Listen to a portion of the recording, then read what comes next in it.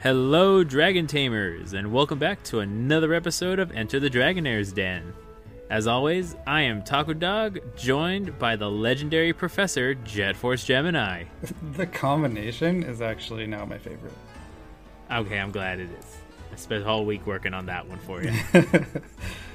I'm actually surprised there hasn't been like a canon legendary professor yet. I mean, like, you feel like it's Oak because he's just the original that we know, but they all seem to know each other as soon as they add another professor to the list, so... That is true. But, you know, maybe in the new Scarlet and Violet anime that's going to come out, spoiler alert, without Ash, the professor might be like the original champion, and then they have like the first champion that was a student, and they kind of work its way down to kind of incorporate the video game a little bit more. But or it could be completely wrong, and they just have like Greta be the original champion that is very forgetful. There's precedent. They do have that kind of back and forth banter between Agatha and Professor Oak, right? From when they were both younger trainers, and apparently he was right up there with the rest of them, and then went to go do his dumb science stuff. Dumb science stuff indeed, I guess. I mean, I'm just channeling Agatha. Oh, okay. That's okay. And so kind of, yeah, like you said, the president is there, but I think they may do something like that. But all bantering aside, if you're new around here, we are a Sylph Arena Factions PvP podcast. No, I can't shorten that name any bit lower. That deals with the lower tiers of Sylph Arena factions, from open tier all the way up to bronze tier. So if you're new, welcome. Glad you can join us for the ride. Hope you stay a while. I won't scare them yet. And everyone else, welcome back. So in the Niantic and Sylph news part, before we kind of dive into everything, we have seen that the Electric Cup is not as fun as I thought it was going to be. And Electric is my favorite type to use. I want to know how fun you thought it was going to be and why. I thought it was going to be fun because everyone was going to get creative with their lines, with the advent of the Mud Slappers kind of not being too central, but still having like a little bit of workarounds. And then Niantic banned the Mud Slap users, and now everybody is running Degen, Alolan, Geodude, Graveler, Golem, or a combination of that, and or Galvantula, Lantern, Hisuian Electrode. Yeah, well, I mean, it's kind of amazing to me that they've run these single type cups more than once. Like, flying at least exists in a space where there were other typings that kind of made them interesting on paper, right? Like, you have the water flyings and dragon flyings and whatever, but that meta got hard dominated by Scarm Arrow, right? And yeah, then they did Fighting Cup twice for some reason, but I guess they just threw it in there as a alternative, because otherwise it was 3 straight rotations of Open Great League if you wanted. Yeah, that, I guess they kind of wanted to spice things up a little bit. But what about they have the Dragon Cup, yes, where only dragons are allowed. Your heart was speaking in that moment, where ultimately you wanted it to be the Flygon Cup. Just cut out the middleman. Yeah, just cut out all other dragons that can beat Flygon. But that's a story for another day. So Electric Cup wasn't the most fun cup. The Sylph Arena, by the time this episode goes live, we would be in our second cup in the first wave of Season 5. It's very hard for me to process that, but I'm still learning. There'll be more on that later in the show. And then, Jet, I do believe you were experiencing some issues logging into your account just randomly. Care to care to see if care to elaborate on that that development? I'm mostly curious because with this last update, I started having this seemingly random issue where I couldn't log in for 30 minutes or more at a time, where I did all the normal things like restarting the game and going through airplane mode and like force stopping the app, and none of it works. It's just like restarting my phone. It's like, I think I've done my due diligence here. I'm pretty sure it's just the app being dumb or their servers being dumb, but just putting it out there for anyone else having a hard time that I already had one match get kind of postponed due to that, and I hope it's not going to be more of a thing, and that we get a new version somewhat soon so that I can just clan my battles in peace again. Right. Did you try, when you force stopped the app, did you clear the cache as well? Yeah, I mean, I did everything short of reinstalling just because I didn't want to do that if I didn't have to, and I'm not convinced that it would solve anything long term. That's fair. Well, that's an unfortunate development. I hope that Niantic fixes their game eventually. I mean, they find fun new ways to break things. Like, I don't know, did we talk about how the raids had disappearing charge moves and Pokemon since the update also last time, or no? We did not, and I remember you said in our last team meeting, this is how I know Taco hasn't raided since the update, because I was complaining, like, why wasn't my second move charging, but my first charge move was. You're like, oh, that's been a thing, and I'm like, oh, okay. And it's outside the realm of anything that they were actually trying to change, because that's how they make their money in general, is the raids. And as soon as you start messing with the raiders, that's when you actually get some legitimate blowback. Yeah, that's when you poke the hornet's nest. Yeah, and don't mess with the tappers. And the other day I learned that some hornets have a photographic memory, so you do with that information what you will. Hornets and crows are good at faces. As for me, I'm never going outside again. I thought you were safe from bugs in winter. Yeah, I live in a house with heat. Bugs will find their way in. So you're not even safe in the house? Nope. The call is coming from inside the house. Oh no. Alrighty, so we have a lot to talk about this episode. This might be a little bit of a longer episode. You wanted to change it up a little bit though, right? I believe so. So this is the part where we were going to kind of talk a little bit about, or basically wrap up some of the tiers, but I have to get this off my chest. Taco has something semi-important to say, and that is our newest bouts. Our pairings have been released, and Silph Arena has unfortunately done us dirty again. I know it's not their fault. However, their computer has officially decided. Whose fault would it be then? Look, I'm trying to play both sides of the aisle, okay? Okay. The Silph Arena computer has decided that it hates Dragon, the Dinair Don't Care faction, and put us up against the team that we thought was going to go up against the Juggernauts that beat us last time out.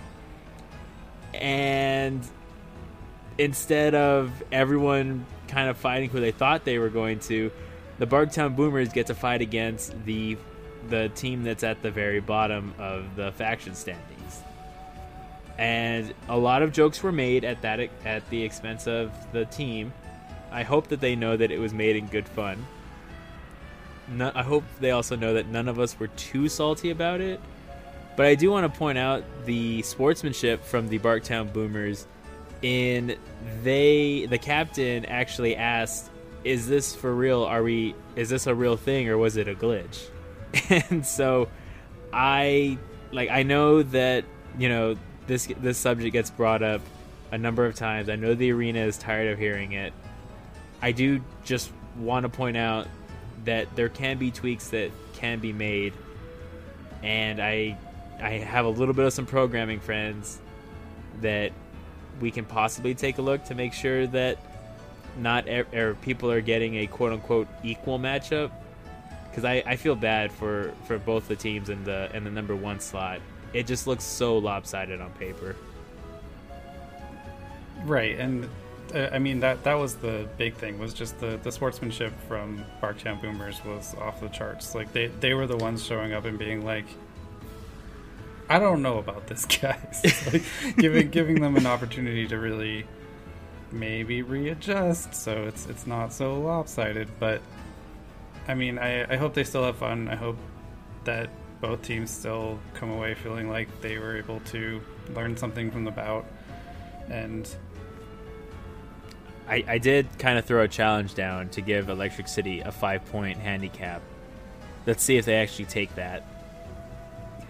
But I mean, from what I gathered, they felt like their lack of points was a problem last cycle. So I don't think that'll be a thing. But yeah. Depending how lopsided the score ends up, and again, like this is Pokemon, so anything could happen. It could just be fuel for that fire of we've tried doing nothing, but something that actually programs from the top down would definitely be preferable to this. Yeah, can you imagine if Battle Boys had lost to Roselark Bow, if we'd be singing a different tune a little bit more? But honestly, who knows? And they did kind of, I mean, the Barktown Boomers, they're a really good group of guys. When I had kind of jumped in and was kind of making a little joke about it, I said, guys, it's not all the computer's fault. My faction, Dinar Don't Care, has unfortunately played a lot of the top teams and won. So the computer is just like, well, who can we fight up against next? Or who can they fight up against who next without completely destroying everything? And of course, that's when they kind of jumped on and said, oh, so this is your fault. And I said, well, it wouldn't be that fault had you guys let us win in bout 5. And then it kind of devolved into let's just banter each other's teams, where it was one taco versus four of the players, and it was a very good banter all in all. I had a lot of fun, and a little too much fun, where my own team had to tell me, Taco, set the lineup first, then go have fun. Yeah, your Monday job is cards. Mondays are hard, okay? But, you know, with that being said, I do wish both the teams the best of luck. I hope that... I'm honestly pulling for the upset on Electric City. I really think they can do it, okay? They've had a really good showing in their battles. They've kind of been flying under the radar. The most points they've put up was 10, and so they can get over that hump. They've shown it. They can get close. Yeah, that's knocking on the door at 10. So this would be the upset to pull. And, I mean, no disrespect to the Barktown Boomers, but they have an 8-point lead over second place. Or a 1 win and an 8 battles won over second place. So even if they were to lose one game, it's not going to hurt them it won't hurt them too much in the long run. I mean, I don't know that I know I wouldn't risk it. I know that I'm the sort of competitor that it's always going to be serious business. So yeah, something tells me I might have formed the wrong team, because I'm serious when I need to be. But that's not while playing Pokemon. Yeah. But that's kind of my little rant to get some things off my chest. Once again, I wish no ill will towards anybody. This is all in good fun. And the joke I like to put out there was, this podcast was, and this was actually brought up too, and they said this podcast was started because the writer who usually does our recaps would sometimes miss a couple of days, so we tried it out. We're trying it out for our own, and here we are 16 episodes later. So apparently people don't hate us yet. And then I'll probably just end this off by saying, Barktown Boomers, I like you guys. I really wish some of y'all, if you guys are open to it, we would love to have you on as guests. And we hope that we can fight you more in the next cycle. I mean, like, if they win the tier, of course we want them on as guests. Well, if they won the tier, but they'll get double promoted, or they might get double promoted, and I don't want them to get double promoted. I want to fight them in Iron. I mean, that was kind of a special circumstance, wasn't it? It was, but you know, with some rumblings of some teams disbanding, like it is every time, like it is at the end of every cycle, there's always a chance it could happen. That's the way the news goes. That's the news / I guess is drama part section of this. But okay. News / breaking news. Breaking news. Yeah, this happened not even 2 hours ago. And so okay, and so now kind of looking in at some matchups that stood out. We had we're going to talk about Barktown Boomers again anyway. They took it to the Grievard underdog, still solidifying that matchup 15-6, and they're now 7 points away from hitting 100 wins over the entirety of this cycle, which is a pretty impressive feat. Usually teams get to 100 wins around about 7 or about 8, so good job on them. Battle Boys upset Roslark Bow, and they're the only other one-loss team in the cycle behind, or along with Dean Don't Care. Homeslice Hooligans got a 1-point victory over the Bastodons. Of course, our faction had a monster of a rebound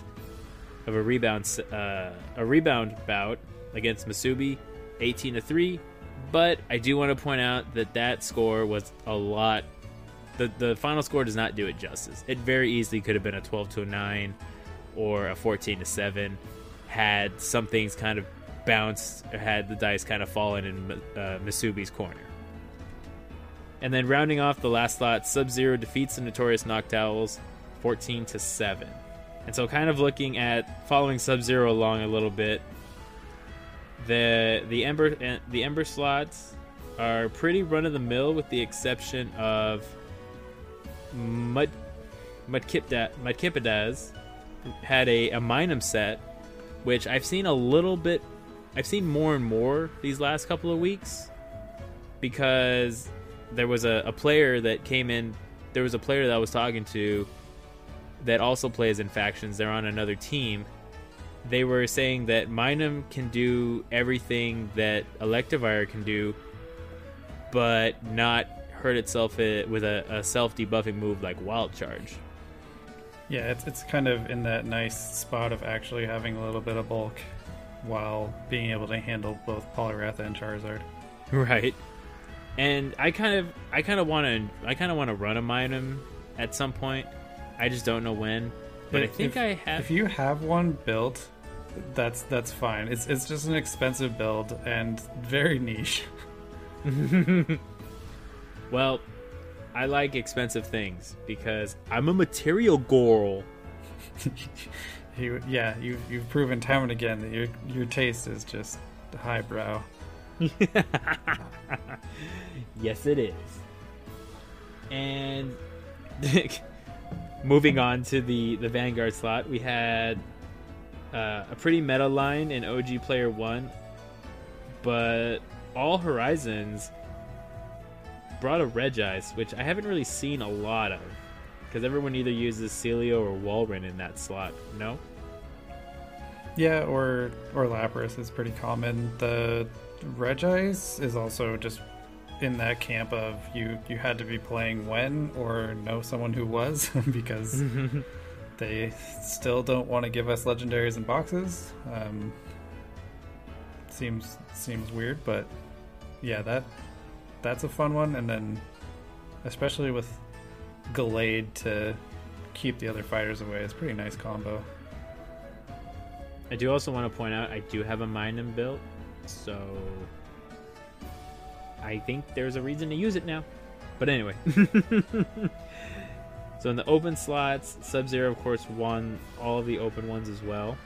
Betsy and Calvin took a 2-1 over a pretty meta line, but Renton had a Mega Salamence and a Sylveon, which Mega Salamence is kind of that Pokemon that's still new. People are sort of trying to figure out. And then Sylveon in the Master League is a pretty spicy pick, in my opinion, for a Master League slot, no? Yeah, I did see a few pop up this week, so I'm wondering if that's kind of a reactive pick because Zacian is otherwise kind of expensive to run just via the point system. Mm-hmm. Interesting. So if you wanted to run a combination like Mewtwo and Mega Salamence, your options of a fairy cover are limited. And if I remember correctly, Florges is a 2-point Pokemon, no? I feel like Florges and Togekiss would at least be worth points, and I think Sylveon is not on that list. Gotcha. Okay. Well, that kind of helps out a little bit for me. And then I guess we're gonna kind of move through these a little quickly. We also have here's one. Uncle B Stud brought a pretty meta line for the Ultra League and like Open Ultra League in GBO, but it looks like it didn't do too well against Trainer Rem's Pidgeot, Tapu Fini, Lapras, Cobalion, Venusaur, and Drapion team. And maybe something to mention is that it's very hard to gauge how close a 2-1 is because like we said before, someone has to win that third game. So this is also where that playback function would be nice, just to see if they racked their 2 wins and then lost a third, or how it played out exactly, because I think that makes a difference in telling the story of who maybe had the picks advantage. Yeah, kind of looking at this a little bit on paper, Trainer Ren's Tapu Fini looks like it put in a lot of work with the Umbreon, Talonflame, and Machamp.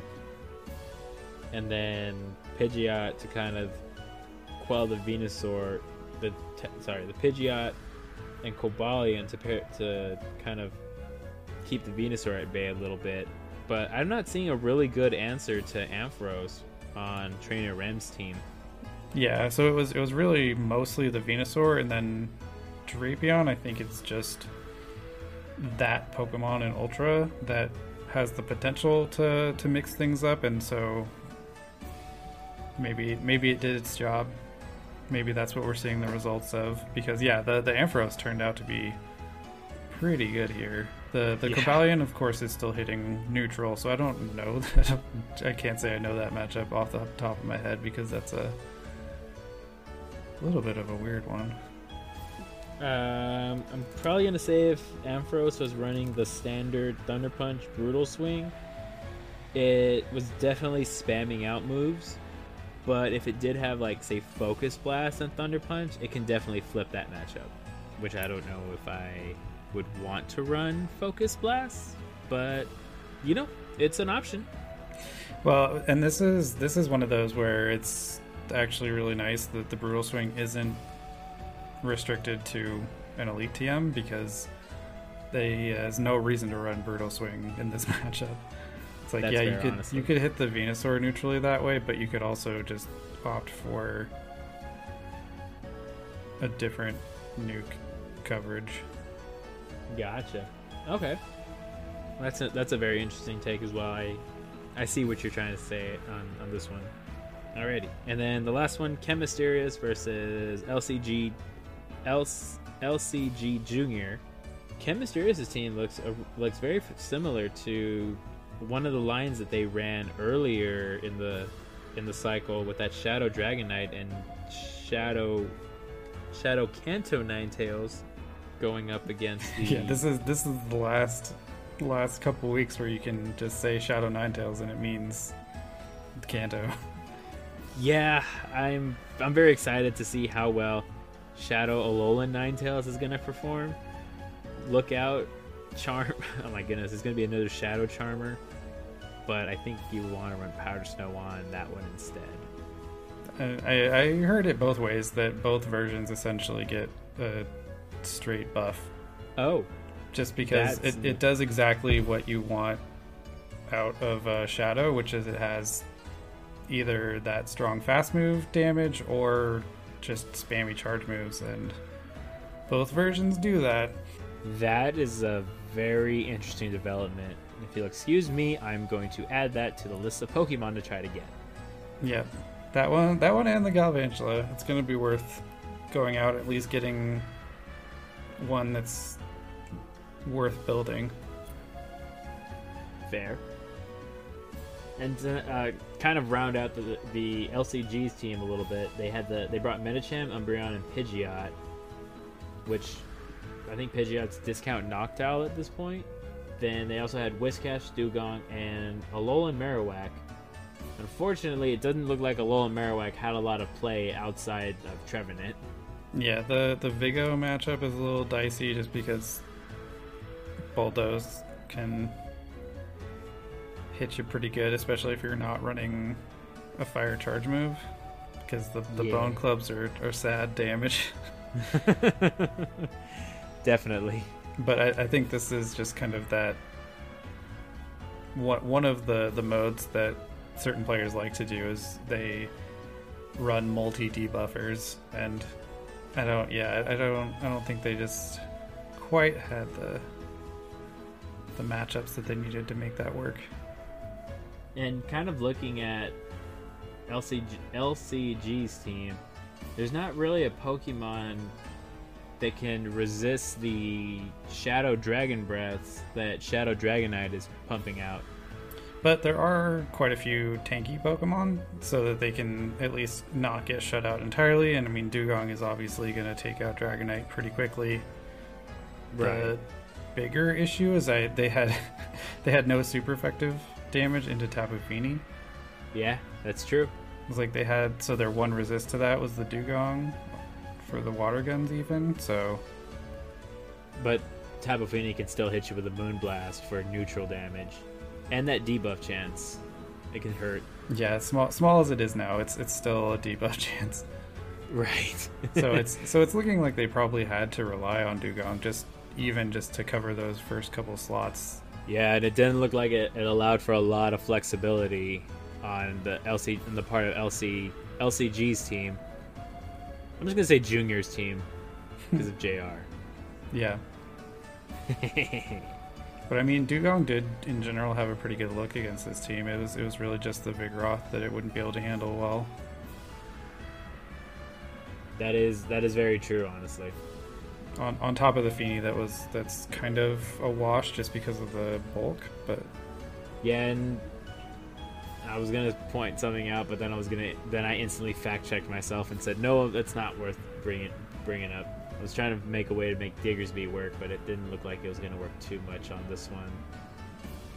Diggersby is one of those Pokemon that gets thrown in just because you don't want to deal with the G-Fisk or Bastiodon or Reggie. Yep. I still need to build one now that I think about it. That's for another time. Or even like there's some of the ghosts as well that fall into that category, like in this case Alolan Marowak. That's just one more thing that it can't deal with. True, but you would probably have to put Hex on Alolan Marowak and then spam out Bone Clubs, but you would still get hurt from the Smackdowns, no? Who's throwing Smackdown? Bastiodon?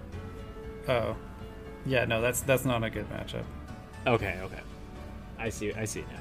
But alright, so that was the lightning round wrap-up of NA Open. Before we move on into the 7th bout, I do want to point out a correction from last week.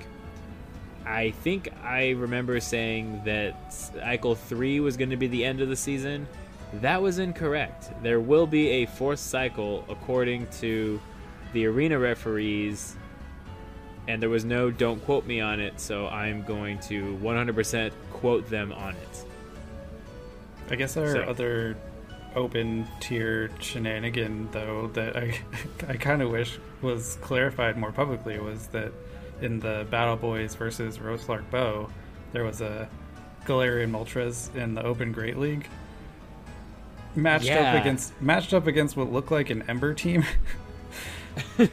So I mean, maybe having a 5 Pokemon roster was just the handicap that they needed for this particular week, but it was one of those things that stood out right away that I wish we got a little bit more info on. There, it doesn't look like there were any staff corrections or anything of that nature, so they figured it out on their own, whatever that meant.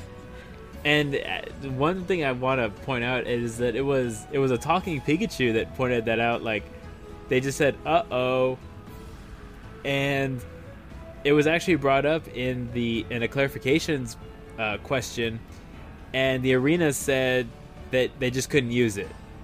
And the only thought that popped into my head was, well, why is it available to be picked? Question mark. ... I mean, it feels like it falls under the same area as the Genesect did for the whole last cycle, where you could pick your drive version, but they'd kind of done the small text somewhere that said you didn't have to. It's like, yeah, our web guy is going to do it eventually. Yeah. There's one thing I know about IT is unless you're on them, they'll never get it done. I learned that at work the hard way. It might help to pay them in gummy worms or something. You know, I am paying my editor in gummy worms, our new editor in gummy worms, so I made that public. It's in the Nice. Discord. Okay, so I have not looked at Iron at all, so I'm prepared to be amazed. Okay, well, before we do that, I do have to go over Bout 7's previews. Okay. And so we already talked about it at length, so I'm just going to kind of gloss over Bout 7. Barktown Boomers going up against Electric City. Good luck, Electric City. The Battle Boys have drawn Dinair Don't Care. And although it looks like we don't care on the outside, we are frothing at the mouth because we're fighting a team that we thought we were going to fight next bout. Bastiodons is taking on Beginner to Winner Part 2.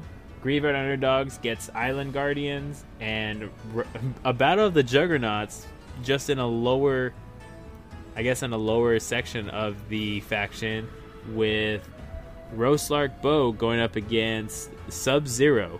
Now that'll be a good match. There's a lot of 4 and 2 teams this week, and it's going to be really critical seeing who comes out ahead here. Do you have any favorites looking at the top 5 matchups in open tier for the time being? I didn't really talk about it much before, but I want to see how Graveyard does still, because to me they're the team that kind of shot up after a little bit of a fumble in the very first bout. Mm-hmm. And I just want to see if they can hang out in among the top teams. Yeah, I agree with that. I agree with that sentiment. Graveyard Underdogs, if you're listening, it's time to battle with the best of them. Well, the best of what NA has to offer this cycle, but you know what I mean. And then the Roselark Bow Sub-Zero. I'm going to be watching that one just because I'm sure those are going to be just great matches.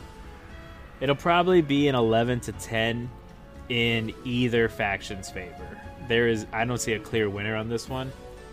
My edge wants to say that it's going to be Sub-Zero because they have the quote-unquote battle experience with the upper tier play, but Roselark Bow is definitely one of those teams where if you sleep on them, they will definitely punish you. Well, and they've been consistent. If I've learned anything from doing this podcast, though, it's that whenever you have 2 teams that look like it's going to be a really good just head-to-head, the score often will slant one way or the other in a way that's a little bit unexpected. And it holds less true as soon as we get up to around bronze tier, where the good matches kind of play out well, but here it feels like they lean. That's okay. I understand what you're trying to say. It's like, in my heart, it should be balanced. But is it though? I mean, as long as they don't tie, they should be fine. Look, we had one tie already, so we're not due for another tie soon, thankfully. But okay, so now we're gonna move on into Iron Tier, and so right off the bat, looking at these matches, we had Fearsome Frostlass and Bad Mewtwo's go to the literal last bout in a 10-11 victory for Bad Mewtwo's. We had SoCal Swablu. I mean, that is just that blows my mind. Yeah, like hold on. Frostlass is showing up for these matches and at least getting game wins that I did not expect after kind of their slower start. Yep, and they are still fourth from the bottom, facing in danger of being relegated back into Open. But they're just kind of, I'm not gonna say they're the faction they're the faction that like deserves to be in Iron. I think that if they do get relegated, they're just missing one key piece, and honestly, I'm not sure what that's gonna be like. However, I'm all here for it. I feel like they figured it out somewhere between bout 1 and bout 6, because they went from 19-2. Like, what happened to that team to the one that's taking Bad Mewtwo's to a 1-point bout? True, and there was no shame in that. Also, I do want to point out that the amount of teams that got promoted from Open, there were definitely some of them that kind of had my eyebrows raised. Like, is that really a good idea? But you know, most of the Open teams have shown to prove me wrong, and so I will eat my words and my thoughts on that one. And I mean, you have to fill the tiers, like the round robin tiers. That's just point of entry for factions, right? Like they don't function if you don't have 10 teams. Ready or not, here comes your promotion. Yep. And so kind of looking around the rest of the bout, we had Winter Vortex winning a 13-8 matchup against Sylph League San Antonio. Angry Bottoms unfortunately lose a heartbreaker this week, an 11-10 loss against Pioneer Valley PvP. Fun fact, the Pioneer Valley PvP team and the Angry Bottoms last cycle tied for the same amount of points and the same amount of wins. And they both ended up getting promoted. And just like taking a quick look, this was the exact opposite of what I expected. There were 4, 5 3-0s across the 7 bouts. Or seven battles, rather. I know what you're talking about, honestly. It's okay. Yeah, I thought it would be 2-1, 2-1, 2-1 as well, but like you said, 5 3-0s against, like, that's incredible. My heart really goes out for Angry Bottoms. That team will always be the first team that we helped compete in, and my tablet closed on me for a sec. It's reloading. The Angry Bottoms will always be my first team that I was a part of, and I wish nothing but the best for those guys.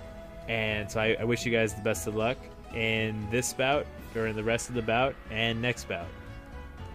And score-wise, though, this is exactly what you want to see out of two teams that were tied last cycle, right? Yeah. I was honestly clamoring for a head-to-head against Pioneer Valley all last cycle, but here one of the teams did win out. And fun fact, Pioneer Valley has not changed a single lineup from bout 1. They're still sticking with the play 7 people. Not looking to shake it up. Nah. Well, they're currently sitting at second place in the standings right now. So they're looking to chug along to be promoted. Who do they have still to face? Well, this Pioneer Valley's facing Stadium Elite Silver this week. So that'll be a bit of a challenge. It very much will. Just putting it lightly. see, they fought San Antonio, Wu Tangela, Frostlass, Bustamine, Pioneer Valley, Angry Bottoms, Stadium Elite is who they're fighting this week. They still have to fight San Diego. That one will be interesting. I was going to say San Diego, Bad Mewtwo's. So San Diego, Bad Mewtwo's. It should be 2 more teams. 7, 8, no, 3 teams, because 7, 8, 9. Yeah, but 7 is posted, so. Oh. You said that one. That one was the Stadium Elite. Winter Vortex and Bad Mewtwo's are who they have left.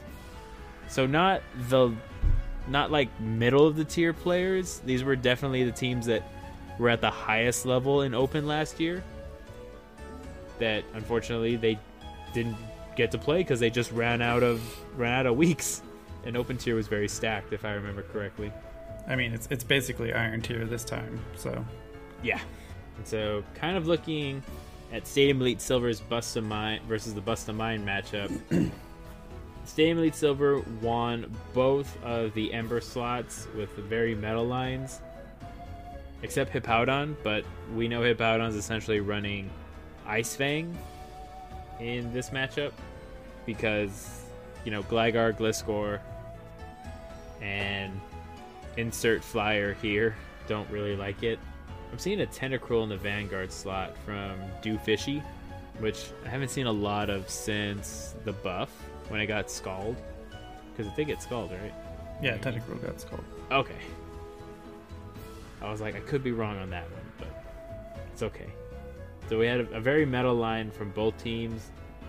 Both of them. Having played Vanguard this past week, I have a greater appreciation also just for the team building, kind of the manipulating your slots, especially what ends up in your 5th and 6th is kind of standing out to me now, where Doofishy opting for that Tentacruel in the 3rd spot just puts him up to 3 water types, which up against a Gourgeist. I mean, luckily they also have the Noctowl, and Walrein for that matter. Right, but doesn't the Gourgeist outpace the Walrein, like to Seed Bomb versus Icicle Sphere? I don't know if it does with Hex, because I know the Trevenant does, but it doesn't get Shadow Claw on Gourgeist. Okay. I was mistaken on that one. We also had Frag Wagon brought a Mega Blaziken, brought a double Fire Core in Mega Blaziken and Reshiram against Mark Q1, Mark QW1, against his Ho-Oh, Mega Salamence, and Virizion in the Master League. It's a very spicy option, especially because it doesn't look like Double Kick Virizion had anywhere to go this bout. Which is a little sad. Update on the Walrein Gourgeist. The Walrein is pretty convincing over it. Okay, that's good to think for that one. I honestly didn't know. I thought it was like, oh, Grass type, it'll hold its own. Did we talk about Shadow Omastar already? Wait, there was a Shadow Omastar? Yeah, in the other Vanguard matchup. Oh my goodness, I missed it. Thank you for pointing that out. That one was another one I was looking at using just because it's been on my list for a long time. It's just like that secret list I feel like most players have where they're just like, I want to use it. Well, if you talk to your captain and let him put him in and go back to the Vanguard slot, but then I remembered, oh wait, that's me. Yeah, that captain guy. Yeah, the captain for Dino Don't Care he's a joker, But a jester, if you will. It's okay. I just make the memes and put people in the slots, and then you guys end up carrying the team and carrying the fact that I was the only one that didn't win my faction bout against Masubi. I kind of like. Well, I mean, we'll chat later. But you were one misplaced shield away from turning that 1 win into 2. So I mean, perfect example of the 1-2s not being easy to tell who had an advantage or not. That is 100% true, honestly. So I'm getting better at Ember, the month is over for it, but I finally got a small handle on it. There's still 3 weeks of it. Yeah. And so I was chatting to someone. I was kind of I was giving voice to this idea that I wish that the Ember slots were just whatever the current vanilla Sylph meta cup was. So it just kind of updated each month, regardless of where the cycle was. What if they called that field the Void, and that's exactly what it was tied to? we have to fill the void with your month-to-month selection. Introducing the Void field, where where the field is the same for the current Sylph Cup meta, and then it'll change midway through it. That's honestly not too bad of an idea. It's like the Lazy Susan field. Arena team, we have given you a cup idea. That's all I'm going to say. We've given you a cup idea. If you choose to run with it, I just want the credit put into just credit DNair, the Enter the Dragonair's Den. We would appreciate it. You know, we're not on your FSN page or anything. So just a little bit of some recognition, I guess. I mean, the people will know. Okay, that's fair. Where did you jump to while I was distracted?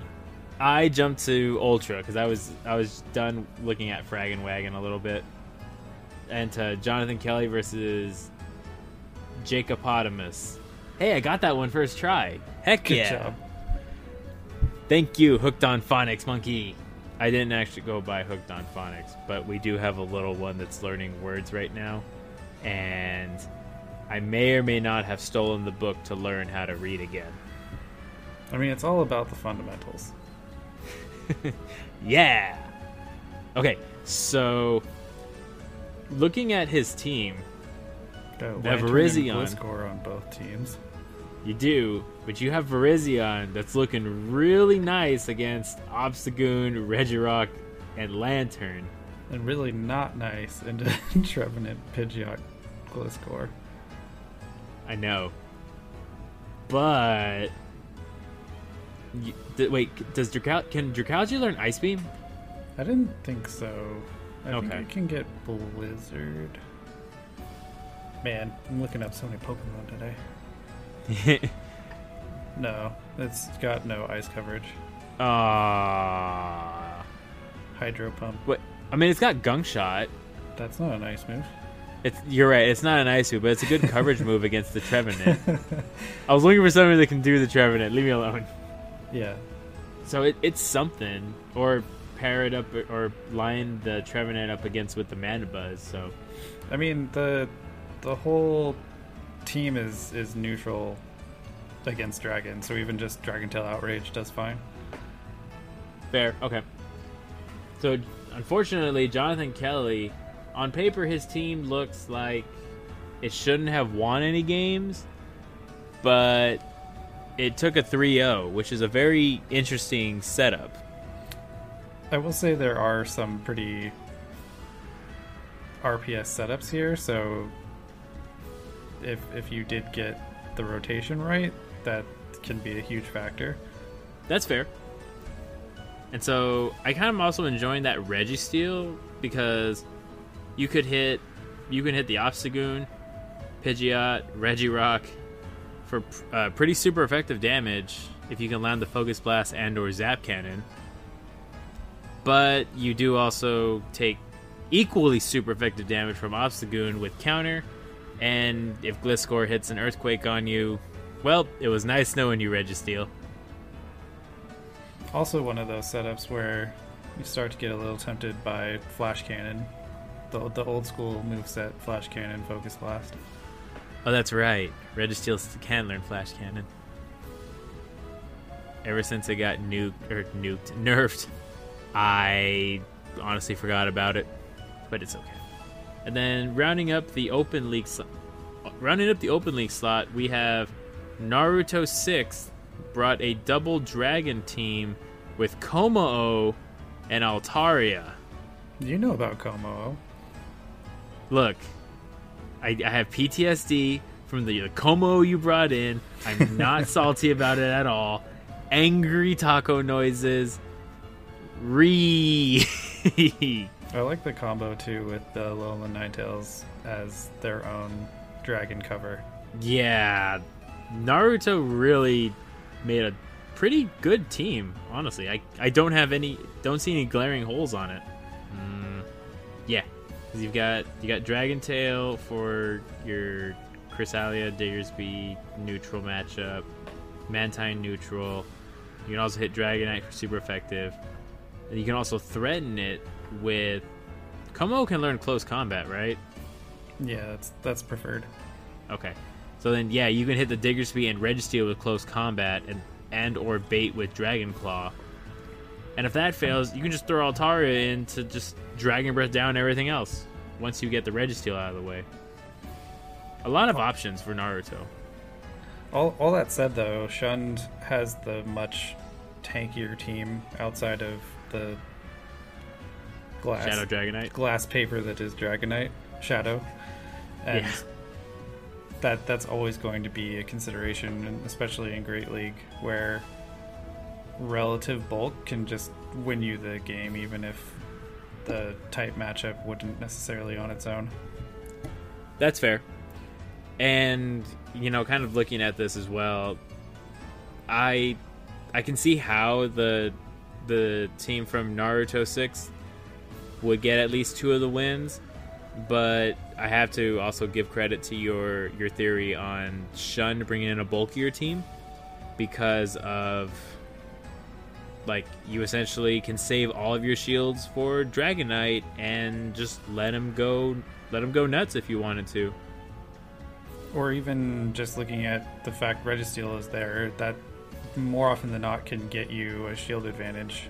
That is true. That can then make that 2-shield Dragonite a reality. Obviously, it's not a freebie because they have Alolan Ninetales on the other side, and even Altaria Dragon Breath can take you out before you do too much if you're not careful. But right, and honestly, in this particular matchup, you probably would have wanted Powder Snow over the charm damage, in my opinion.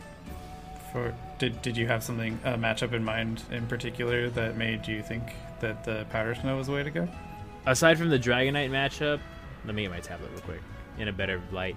Aside from the Dragonite matchup in Powder Snow, I think you would want it for Diggersby and for the Mantine, because you can spam out those Weather Balls really well. And you really... I'm not going to say you really get walled by Registeel, because if you pair it up with Como or Vigoroth, Registeel is not going to have the best of times.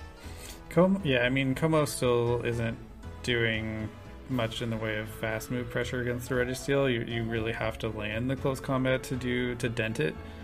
But it is a real threat. Okay. I'm wondering more about the Lantern in this particular matchup. I see a case for both Spark and Water Gun to be used. I think in this particular case, Spark would have probably been preferred, because I'm not really seeing a clean answer to Mantine, per se. Yeah, you're basically forced by the presence of Mantine to run the Spark. But if Alolan Ninetales brought Powder Snow, you also had an answer to Mantine. Just throwing that out there. I'm really trying to make Powder Snow Alolan Ninetales work. Yeah, I that one is. I don't know how much it improves to do the Powder Snow versus the Charm. Okay, well, that's a bummer. So, if you're on, was it your Stadium Elite Silver, or was it Bust of Mine? I already closed it. Shoot. If Naruto, if you're listening out there, if you want to give us an answer of what you ran on that Alolan Ninetales, doesn't have to be right this second. You can wait till after the bout, or after the cycle, excuse me, so that people don't learn your strats. Just shoot us a comment. We'd be really appreciative of it. And so, looking at the previews for Bout 7, we have Angry Bottoms going up against Northeast Battlers Winter Vortex. Almost said Nebraska there. Wu-Tang Clan and Sylph League San Antonio get paired up. Stadium Elite Silver, I believe, get a rematch against Pioneer Valley PvP. I could be wrong on that. I'm 90% sure I'm wrong on that. We also have Fearsome Frostlass going against SoCal Swablu. And then Bad Mewtwo's is going to look to continue their winning streak against Busta Mime. So, second verse, same as the first. Jet, any interesting matchups standing out here? Whether it's their first or second time, it looks like it's probably their first matchup.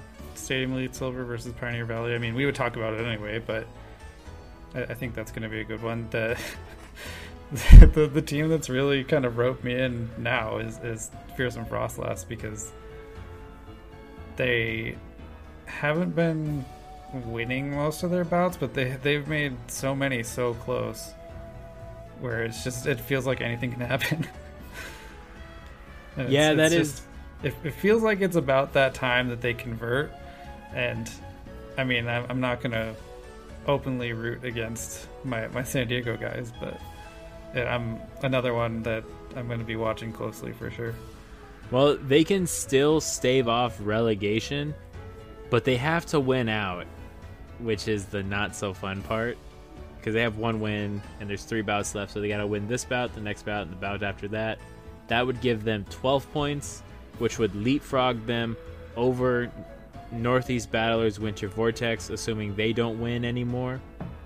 And then Busta Mime has to lose out. That's their only shot into staying into Iron Team. Their win condition is reliant on other teams. They need some help, honestly. The only team that right now has punched their ticket... Actually, no, I can't even say that with 100% certainty. The team that would need a lot of help would be the Angry Bottoms. But, you know, this might be the time when they turn it around and they get their first win with an upset, and they go from there. And maybe that helps them with a little bit of the pressure off in that regard, where this last bout was the time that they needed to kind of go on a hot streak. And I mean, they definitely made it close, but from here on out, it's kind of you get to take the pressure off, just because that's just how the cycle's gone. Yeah, it's definitely do or die time. Well, alrighty then. So let's now jump into Copper Tier. I almost said Bronze for a second. They're outside of this particular circumstance, they're very similar words. Yeah. It was actually when I first learned that bronze is made by combining copper and tin, and I learned that by playing a very old video game called RuneScape. It was called RuneScape at the time, and now it's old school RuneScape. I will probably talk about old school RuneScape a lot more on this podcast. It is very fun to play. I recommend you play it. If you like Pokemon Go, you'll like old school RuneScape, in the sense that they are both very grindy. Alrighty. RuneScape appreciation post over. Back to Copper Tier. I was like, you need no excuse to talk about RuneScape. I know that's like just kind of a trigger word for you. Yes. And even if I'll be reading something random and I'll see it and I'll go, oh, RuneScape. I've been playing a lot. I'm sorry. I'm not sorry. I do like how it's your default activity on Discord. Oh yeah, you'll see it. Taco Dog is currently playing RuneLite. Taco Dog has been playing RuneLite for 13 days. Hey, I don't have a problem. The game logs you out after 6 hours of continuous playing. And sometimes when I'm logged out, I'm like, okay, it's bedtime. Apparently Discord doesn't know that. Yeah, so there. But anyway. Play RuneScape. Copper Tier. Yeah. Sorry. Alright, so Copper Tier, going from the top down, we had Sharks and Wreck putting on having another close game against the mighty Thunder Ducks. Field Team 6 is able to hold off a last-second rally from Ghost Pepper Dunspice. Testudo Skills and NMPVP go down to the very last bout with an 11 to 10 game in favor of Testudo Skills. The Tappin Turtle Squad gets to build on their momentum, making it three in a row against the Swell Sprouts. And then Mazer Gaming Academy unfortunately takes another loss against the Rock Paper Slark team. This means Rock Paper Slark is still the only undefeated team in Copper, but Sharks and Wreck are right on their tail, and the Tappin Turtle Squad, continuing that win streak, has third place, is holding on to third place by 5 victories against Field Team 6. Unfortunately, NMPVP is 2 games behind double relegation. Wait, is that even a thing? No, I don't think that's a thing. I think it's single relegation. With Swell Sprouts, Ghost Pepper Dunspice, and Mazer Gaming all facing relegation if the bout or cycle ended today. Man, NMPVP has had so close matches this cycle. Yeah. How many times have they gotten 10 points? Honestly, too many to count, man. It feels bad, like 2 heartbreak. 10s and 2 9s. Okay, so yeah, that's what I was remembering. I was like, I know that they've had a bunch that have just been super close. They are so close. Like, I want this team to succeed. They deserve it. It is nice to see Kilo's got the 3-0 this week. Yeah, we're gonna celebrate that. Okay. How did Irod do? Did he play? He played. Irod did play. He took he unfortunately lost to Pogo Fan 16, and wouldn't you know it, they ran the exact same team. Everyone loves a mirror match, right?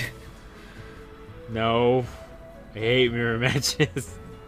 It's like, oh yeah, we were gonna look at it anyway because they're against the Squirtle Squad.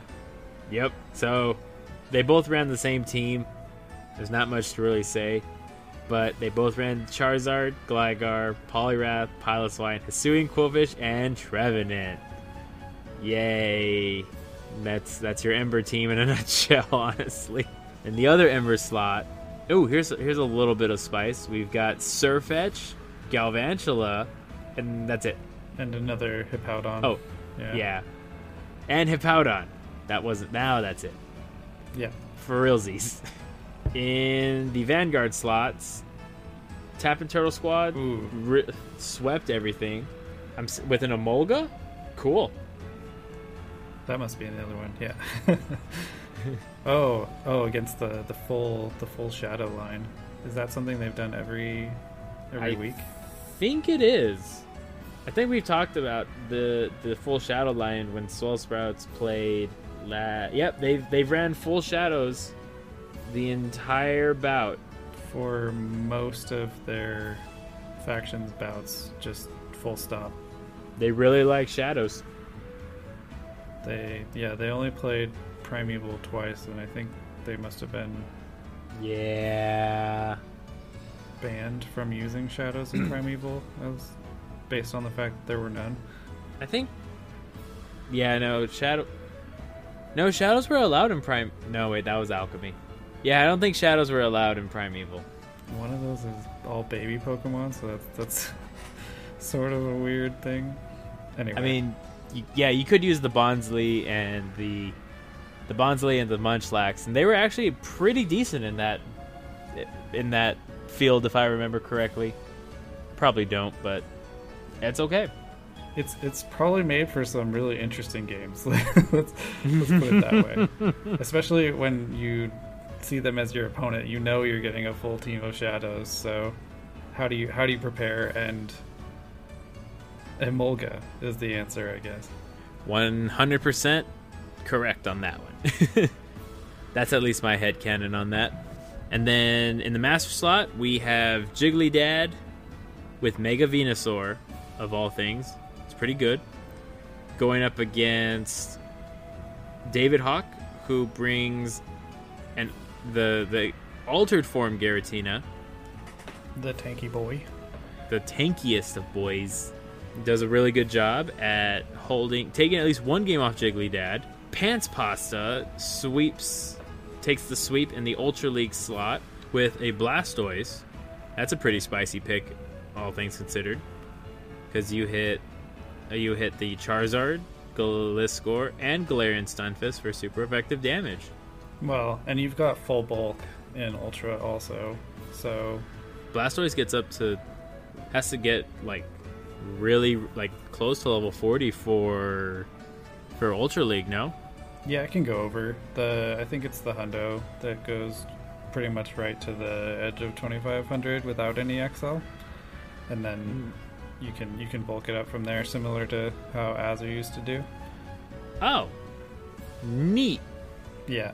Like, honestly, I did not know that, and I was gonna pull up Pokemon Go to double check that. But yeah, I feel like this is just a case of you get the Lantern out of the way, and Blastoise can just kind of ruin everything else. Yeah, that's probably what ended up happening this time. Well, I'll be darned. Yeah, my 96%er for Blastoise at level 40 goes up to 2447. And then 40, half, 1, half. 41 and a half gets me up to 2494. Today I learned. I am now going to power up a Blastoise to 50. It's going to happen. I mean, most people do it for the Mega. You're just doing it for fun. I'm doing it for both, but yes, we're going to go for fun.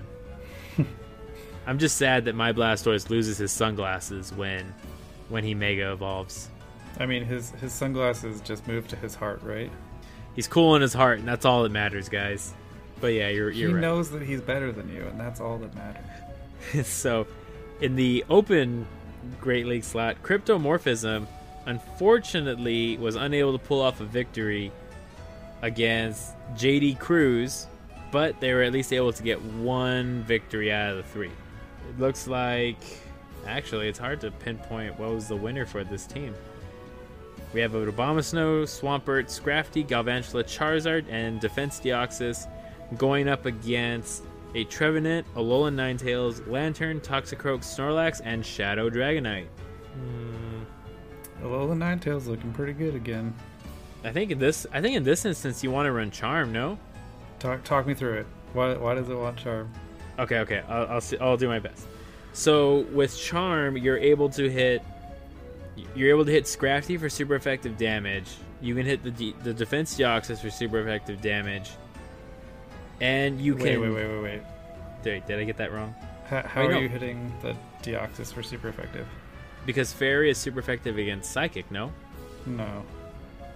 Dang it. But now I'm understanding better why Charm was looking good. So that's what I was thinking at first. So yeah, the main advantage of the Charm would definitely be the double super effective into Scrafty, but even with the Powder Snow, you wall it pretty well, and with Powder Snow, you're doing neutral to everything. Okay, see. Eventually, I will learn my type matchups. Just not today. But I mean, these are why I like to ask you these questions, because we can find where the little knots are tied in your chart. Where's the duct tape? Where's this place held by duct tape? And so I was thinking Charmtails would have been the good one, but now I was thinking about, now that you kind of point that out, Powder Snow would be neutral into Abomasnow, neutral into Swampert, neutral into Galvantula, neutral into Charizard. But I mean, yeah, like you said, you still wall the Scrafty, which honestly would put a little bit of a dent into Crypto's team, because of it walls the Trevenant. It can, if you let it get too many power punches, it will destroy that Snorlax. Its foul plays can be deadly against the Dragonite. So it looks like maybe the Scrafty was the reason why JD was able to pivot so well against Crypto, no? It could have been. The thing I'm appreciating just about the team build in general is how spammy JD's team is. That's fair, honestly.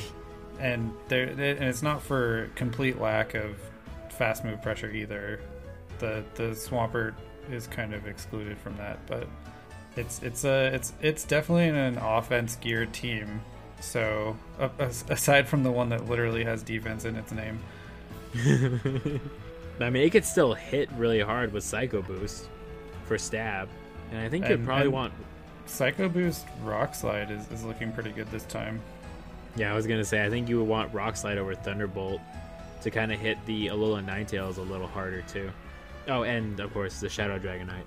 Yeah, it's nice when you're not playing the 3-move roulette for once, whether it's Azu or Defense Deoxys. Yeah, that's quite true. And honestly, I know most Azu players, at least in the Open Great League, are running Ice Beam specifically for the Flyers. But if they're not running Ice Beam, I think to myself, oh, they have a Bastiodon or Galarian Stunfisk in the back. So it's going to have Rock Slide or Smackdown. So that's why you have Hydro Pump and Play Rough on. Yeah, or they're weak to those things, and so they need the Hydro Pump nuke to actually hit them. True. But overall, I'd say this looks like it would have been the most fun of the matchups, just based on picks. Yeah. I would have loved to be in the person watching the battles. In the coaching box? Yeah.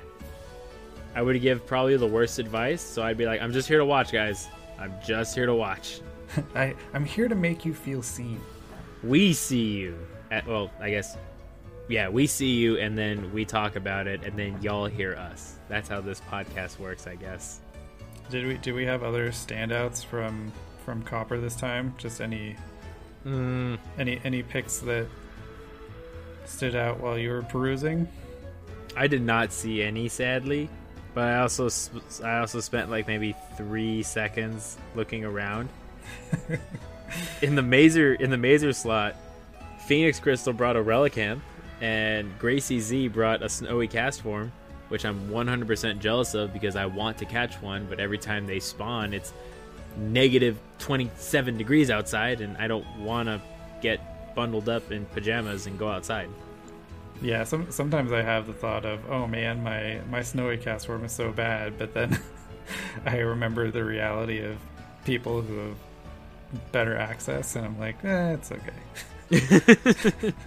It's not the worst. I guess this is fine. But yeah, the Relicanth we were talking about a little bit last time out, and the fact that one made an appearance is a pretty neat thing.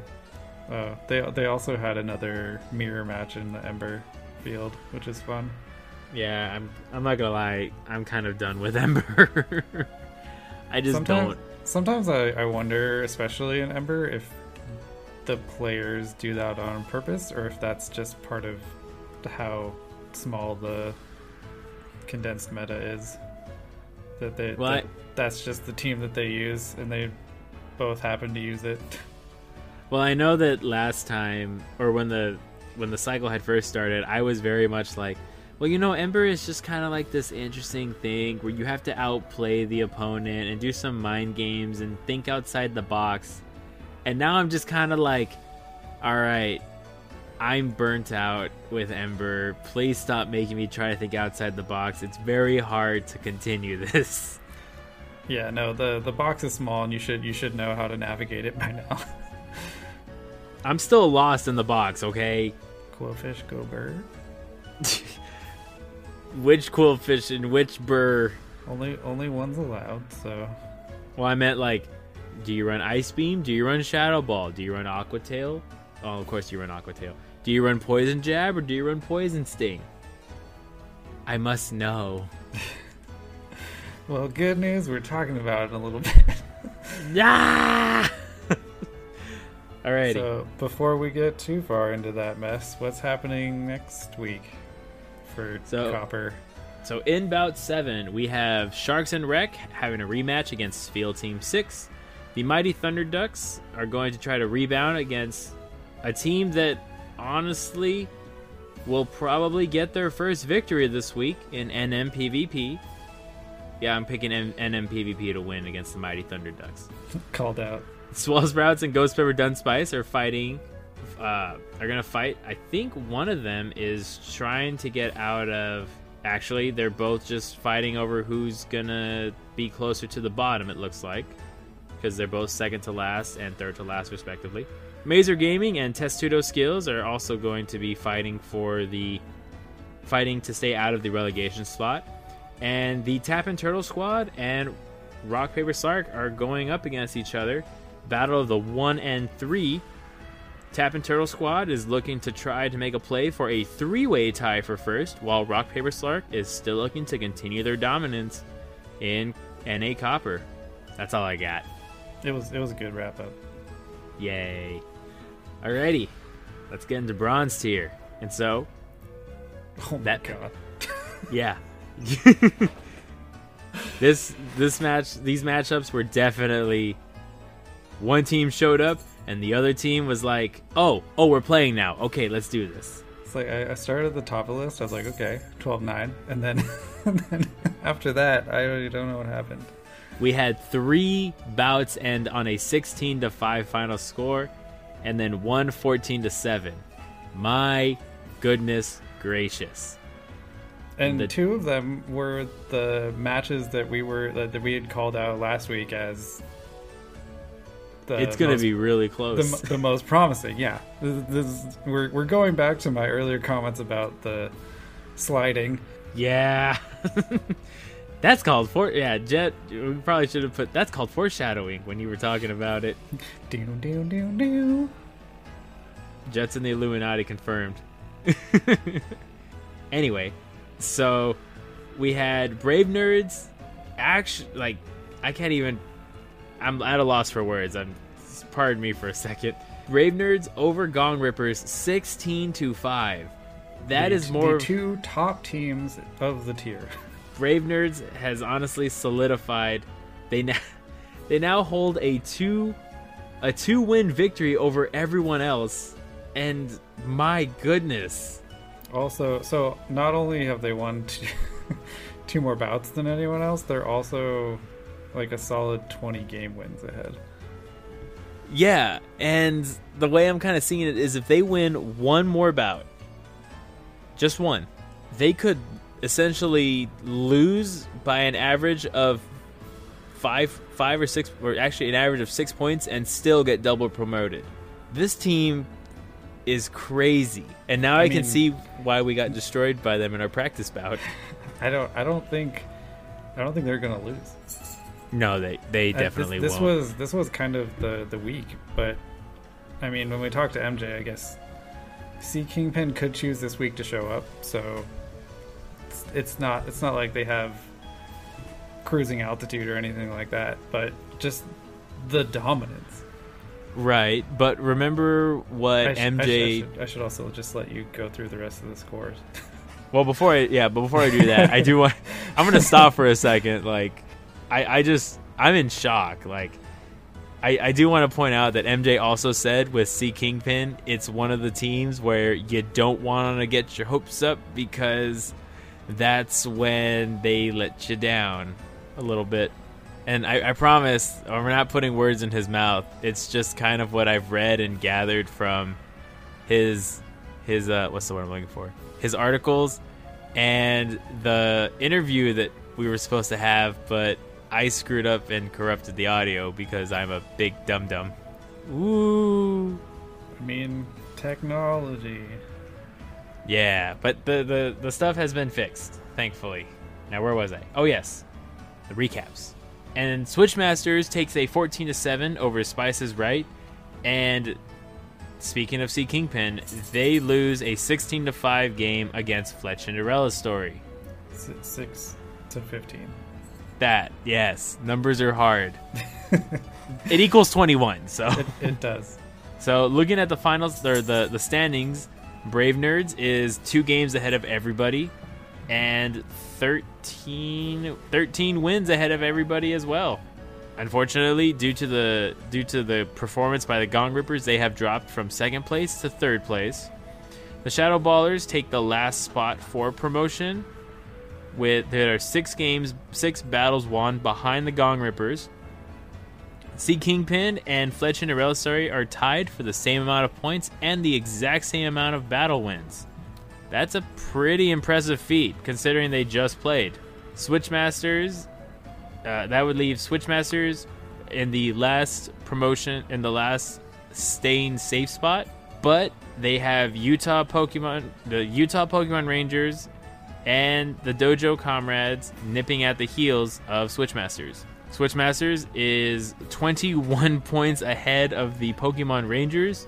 So although I would say that they are pretty safe, or they're looking pretty safe, anything can happen at that lower tier. Jet, your thoughts?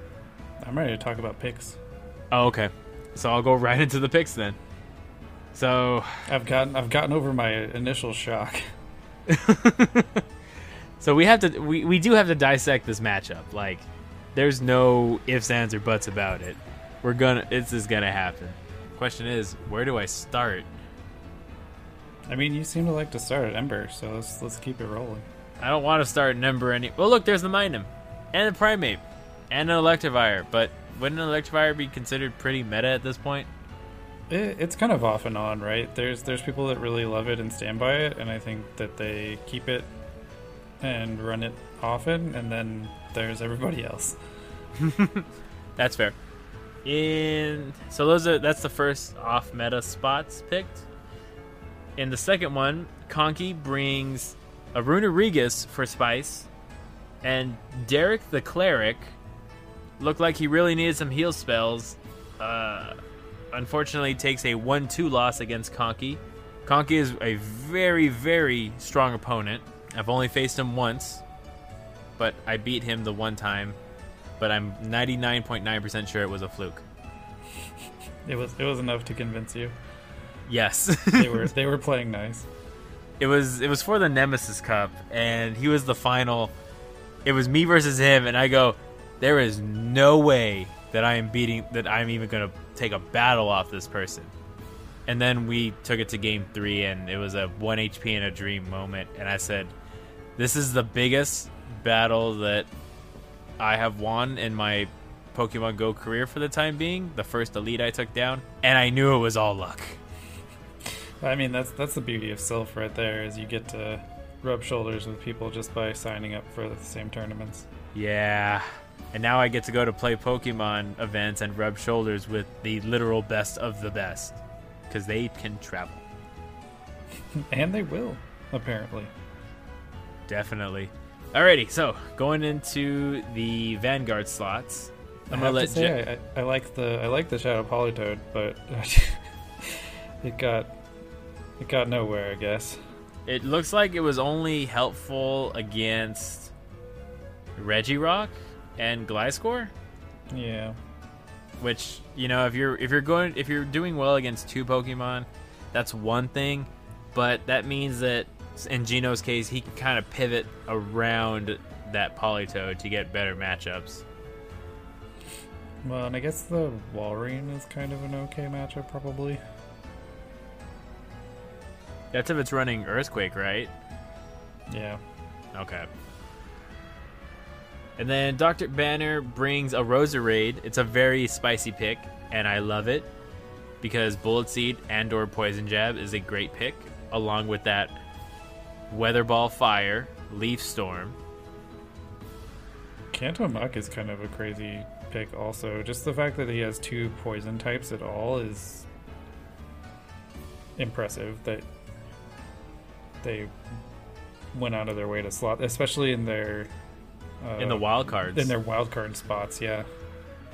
Yeah, because it looks like on paper, the poison types look like they would have a very hard time against this team of Dugong, Shadow Champ, Kaffa, Dinair, Pelipper, and Zapdos. But I know Muk has a little bit more play because it does have access to Thunder Punch. And the poison jabs are only resisted by the Kofa. The other aspect of this that I find interesting from the team building side is that, to me, the Agatha slot was kind of the one that had the least good options just to start with. And so the fact that they triple dipped there. It's like, and they walked away with more wins than not is also pretty cool. Gotcha. I see that. So good on Dr. Banner for taking Roserade to heights I've never seen before, honestly. It is also, I think, the first time I've seen the Regirock slotted in the actual Bruno slot instead of like over a fighter, as opposed to using it in the wild card. Right. And it was definitely a choice, and it looks like it paid off. It paid some really good dividends. But all right, let's move on into the Master League slot. It looks like we have a battle of the Steel Megas in Mega Caesar versus Mega Aggron. Always good. You love to see double steel types fighting against each other. Oh, but we get to hey, this was all about the foreshadowing. We get to talk about Genesect again. Yay! Because they've revealed that their Genesect was Chill Drive. Professor Nostradamus over here is I'm coming up with new nicknames for you. I'll think of them later. Legendary prophetic professor. If you write and you're writing a book, so I'm going to use that as the holy text, and we will start a religion around that book. Oh, good. We'll have to talk about. I'll have to slip some kind of Taco Dog reference in there. I will honestly buy the book, and I will hold on to it just because it says that, and I will carry it with me at all times. And I don't want to move away from this too quickly, but it did just also occur to me that as detrimental as it is to have the Genesect drive revealed, that also stays on your player card. So even if you did change it down the line, people will know the most likely culprit. Yeah. After you've already registered it before. Yeah, that's kind of a not so fun time, but it does happen. But that doesn't mean you're restricted to using Chill Drive, but you are right. However, one Pokemon I do like to see here, or we're seeing another of, words are hard again. I'm talking about Virizion here. With the Sacred Sword Leaf Blade to handle Swampert, Gyarados. No, wait, you can't handle Genesect. Well, maybe you can, because you get take neutral damage because it's Bug Steel, and Steel is weak to fighting, but Bug resists fighting, so you take neutral to it. And vice versa also. It's one of those weird type matchups. Okay, so I'm not going crazy. But you also have Reshiram that can melt the Genesect and Mega Scizor. Yeah, that was definitely a capitalize on this person likes to use the Bug Steals. Yeah, Skeptical Tracer really did their homework this time. And Mega Aggron can resist Dragonite while hitting for super effective Dragon Tail damage, and Gyarados, because you can hit with that Meteor Beam and just ramp up the damage. And Mega Aggron has access to Iron Head, right? I think, maybe. Yeah. Okay. So Mega Aggron definitely looks like it was a Pokemon that put in a lot of work, and that freed up basically everything else to handle Swampert. Sorry, it's Heavy Slam. Okay, I was like, I know it's one of those steel moves. That's okay. There's a lot of Pokemon and a lot of moves to remember. I don't play in the Master League that often. The one other one that we haven't really talked about yet that I think is kind of a cool one, that this is the first Master League battle I think that we looked at this week that has popped up, is the Xerneas. Yes, actually. And every time I see Xerneas, I think of our faction teammate who just one-shotted a Gyarados because the opponent did not know Xerneas knows Thunder. Yeah, it's good to know what coverage moves are options on your opponent's team. But, it's it's one, or not going to say it's one and the same, but it does happen. I've been hit with a nuke before. Insert Mr. Dr. Pens hitting me with a solar beam when I had a shield left and I called a bait, but I failed that call. It was 3 years ago, but it happened, so. There's also just certain fast moves that are very unassuming. In this case, for Xerneas, it's the tackle, where it's like after that buff, can actually throw moves, not super quickly. It's still just like a water gun clone, so it's mostly balanced, but yeah, between damage and energy, I mean. That is true. I'm also going to look up at the Ultra League slot because there is a Pokemon we have not seen in a very, very long time. The costume Mewtwo? Yeah, Armored Mewtwo, which, it's a Pokemon that not a lot of players have in this current day and age. I sound like a boomer saying that just now. But it is a bulkier version of Mewtwo. It's got different moves than Mewtwo. Yeah, it's got different stats. I don't know what Niantic was thinking unleashing this beast, but I'm so thankful I have 4 of these guys to trade. And that's honestly that.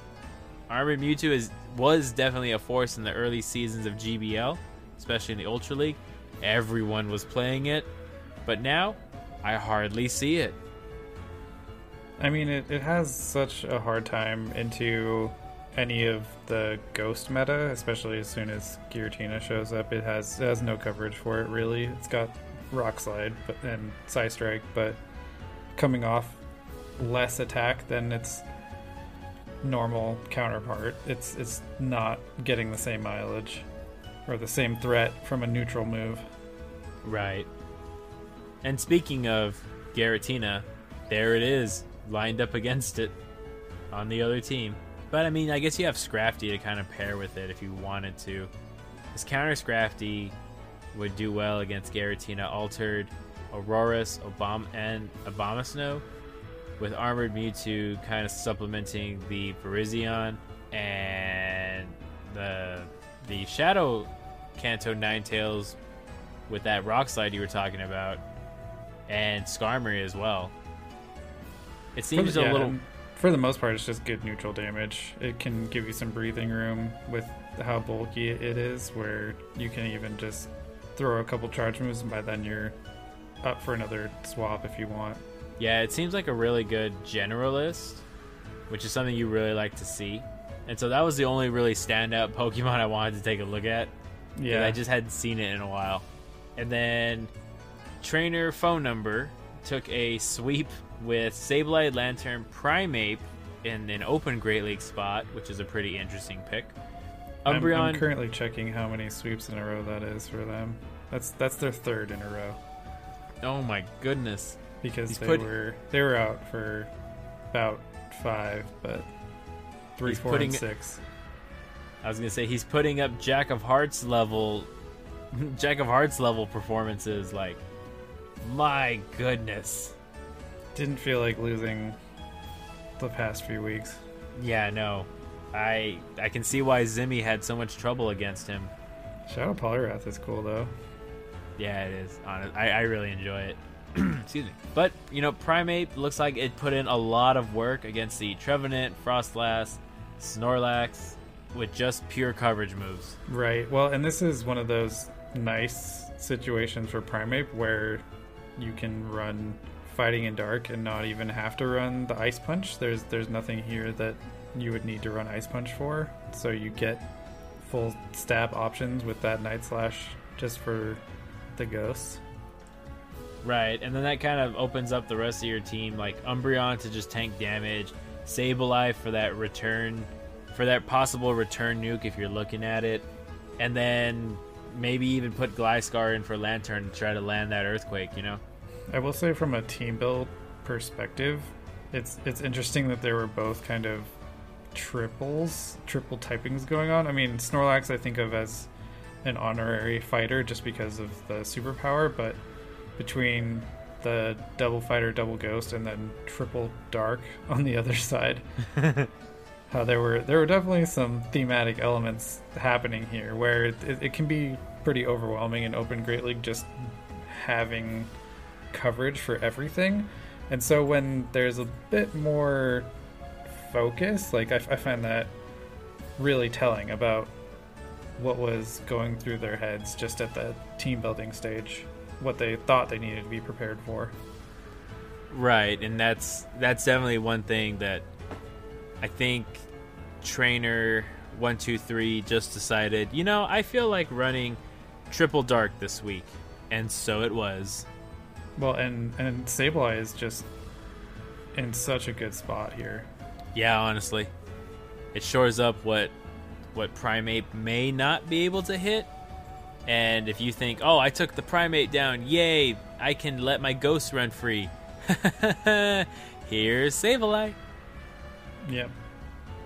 And even then between Drapion, like literally all three of the dark types, like the Ghosts were unhappy. And then both Primeape and Gliscor have dark coverage moves, so they weren't super happy there either. Yeah, especially with them possibly getting an attack boost. It's very scary. Less scary on the fast move side from the Primeape, where the counters are still double resisted in the case of Trevenant. But yeah, Frostlass, even the counter damage adds up pretty fast. Oh, yeah, 100% on that. So, once again, congratulations on Brave Nerds for another undefeated streak.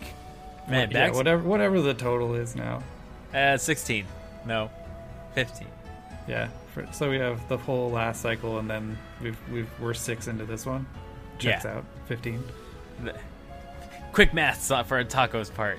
Give me that A+. However, in bout 7, Brave Nerds and Sea Kingpin are going up to fight. This is definitely a trap game, but I see Brave Nerds taking the win and pushing that total to 16. Fletchinderella's Story is fighting Spice's Rights. I see Fletchinderella's Story continuing their momentum. However, Spice's Right is going to be looking to rebound from a tough loss last week. Switchmasters is going to be looking to put Dojo Comrades on a losing streak. Gong Rippers are going to look to try to rebound against the Utah Pokemon Rangers. And Shadow Ballers and 7 Deadly Simps are going to be fighting for basically supremacy of who's going to basically play second fiddle to Brave Nerds. Once again, best of luck to all the teams in the current tier. And that's probably the maybe my next top matchup is the Shadow Ballers 7 Deadly Simps, because to me that's another one where it could go either way. Yeah, and especially 7 Deadly Simps have the undisputed coolest logo in Bronze tier. Sorry, Brave Nerds, because as we established a couple of episodes ago, 7 Deadly Sins and Full Metal Alchemist logo combined, very, very nice. I like it, and the anime side of me is coming out. I mean, I feel like Pokemon is a gateway anime anyway, right? Yeah, Pokemon, Dragon Ball, the Dragon Ball franchise, Naruto, One Piece. I feel like those are the ones that come to mind, like when I think of gateway anime. I mean, Gundam has to be up there too, right? Oh, I loved Gundam growing up as a kid. Oh, and Zoids. Yeah, I remember watching it. On Toonami before it got moved to Adult Swim Toonami. My goodness, that was fun. Anyway, that is our wrap up and previews into the lower tiers, into the newer tiers. Once again, I wish all the trainers the best of luck. I hope you guys have amazing battles that are dispute free. And Electric City, I'm totally pulling for you to beat Barktown Boomers. You guys are gonna do awesome. I haven't forgotten. I kind of just want to open that tab again to see if it's still there. every time I open the open tier, I'm just like, is it still actually happening? Are we doing this? Yep, we're doing this. I just refreshed it. We're 100% doing this. Alright. Alrighty. So, with all of that being said, we are going to take a quick commercial break, but don't go anywhere because we're going to talk about our thoughts on the very first Silph Arena monthly cup in the first wave, or the Ember Cup, or the Ember Field as it's more commonly known as. So we'll be right back after these messages. Field Cup.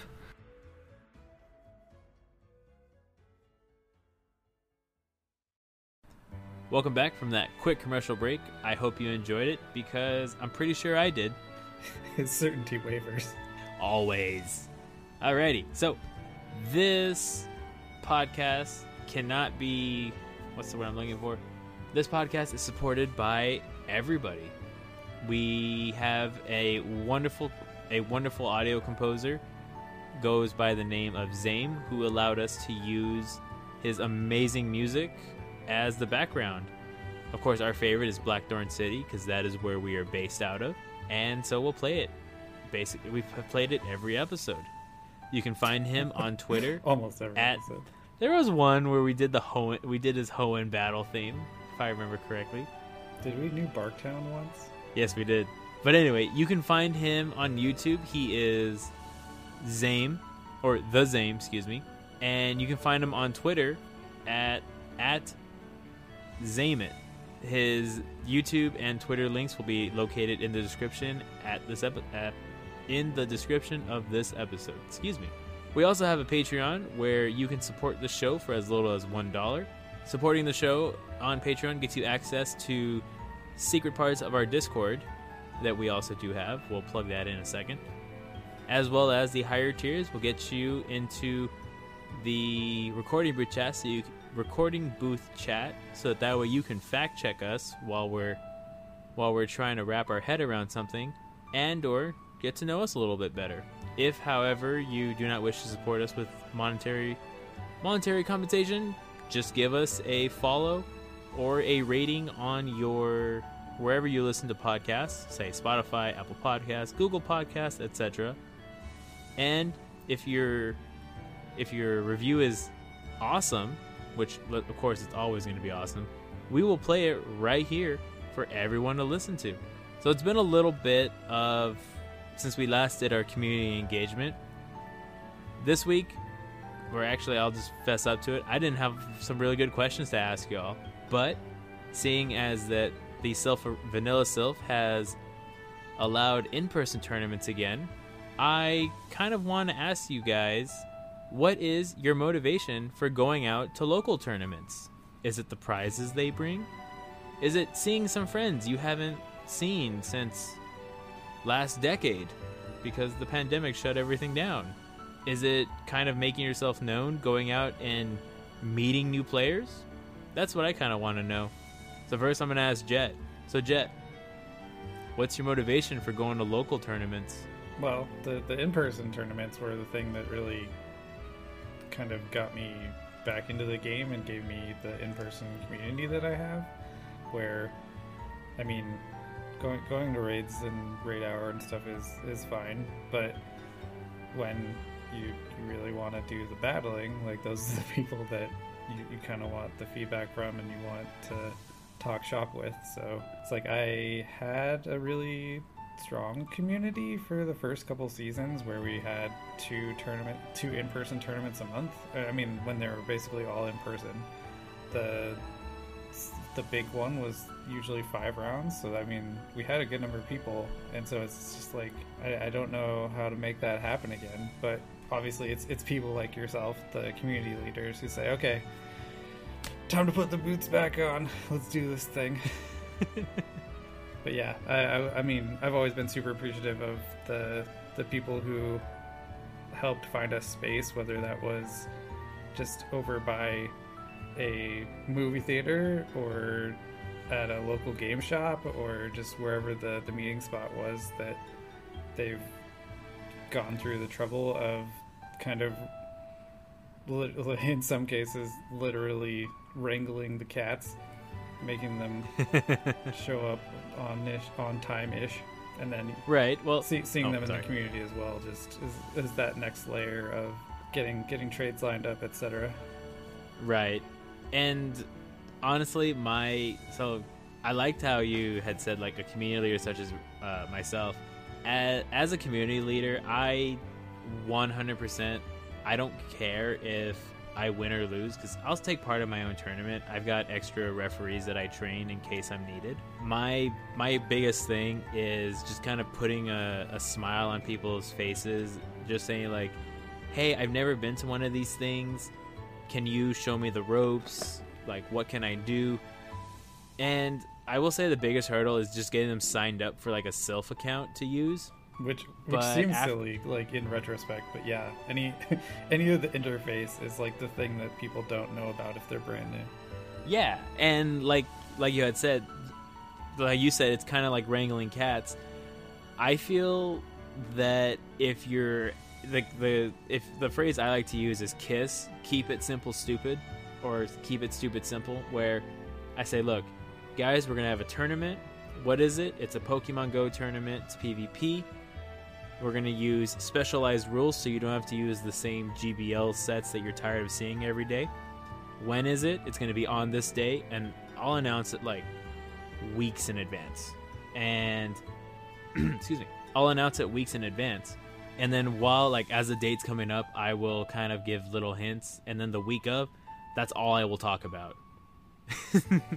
Which I guess it can be a little annoying, but it's like, hey, no one will ever forget the date, date and time.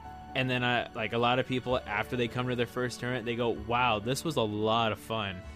I want to come to the next one. Like, when is it? And like when trainers tell me that, it kind of like, I guess it kind of like fills me up with happiness and sunshine a little bit, because it's like, some people come up to me and they'll say, you know, I was really tired of playing this game. I was tired of raiding, but this just breathed like a whole new, like, I have a new passion for this game. I want to be like what MC Mario said a couple of weeks ago. I want to be the very best, like no one ever was. Yeah, the adrenaline junkie side of the game. Yeah, and it keeps, like, I commend Sylph for doing the heavy lifting in making monthly cups semi-fun, because I'll be honest, they're not always home runs, but more often than not, they have some pretty enjoyable cups.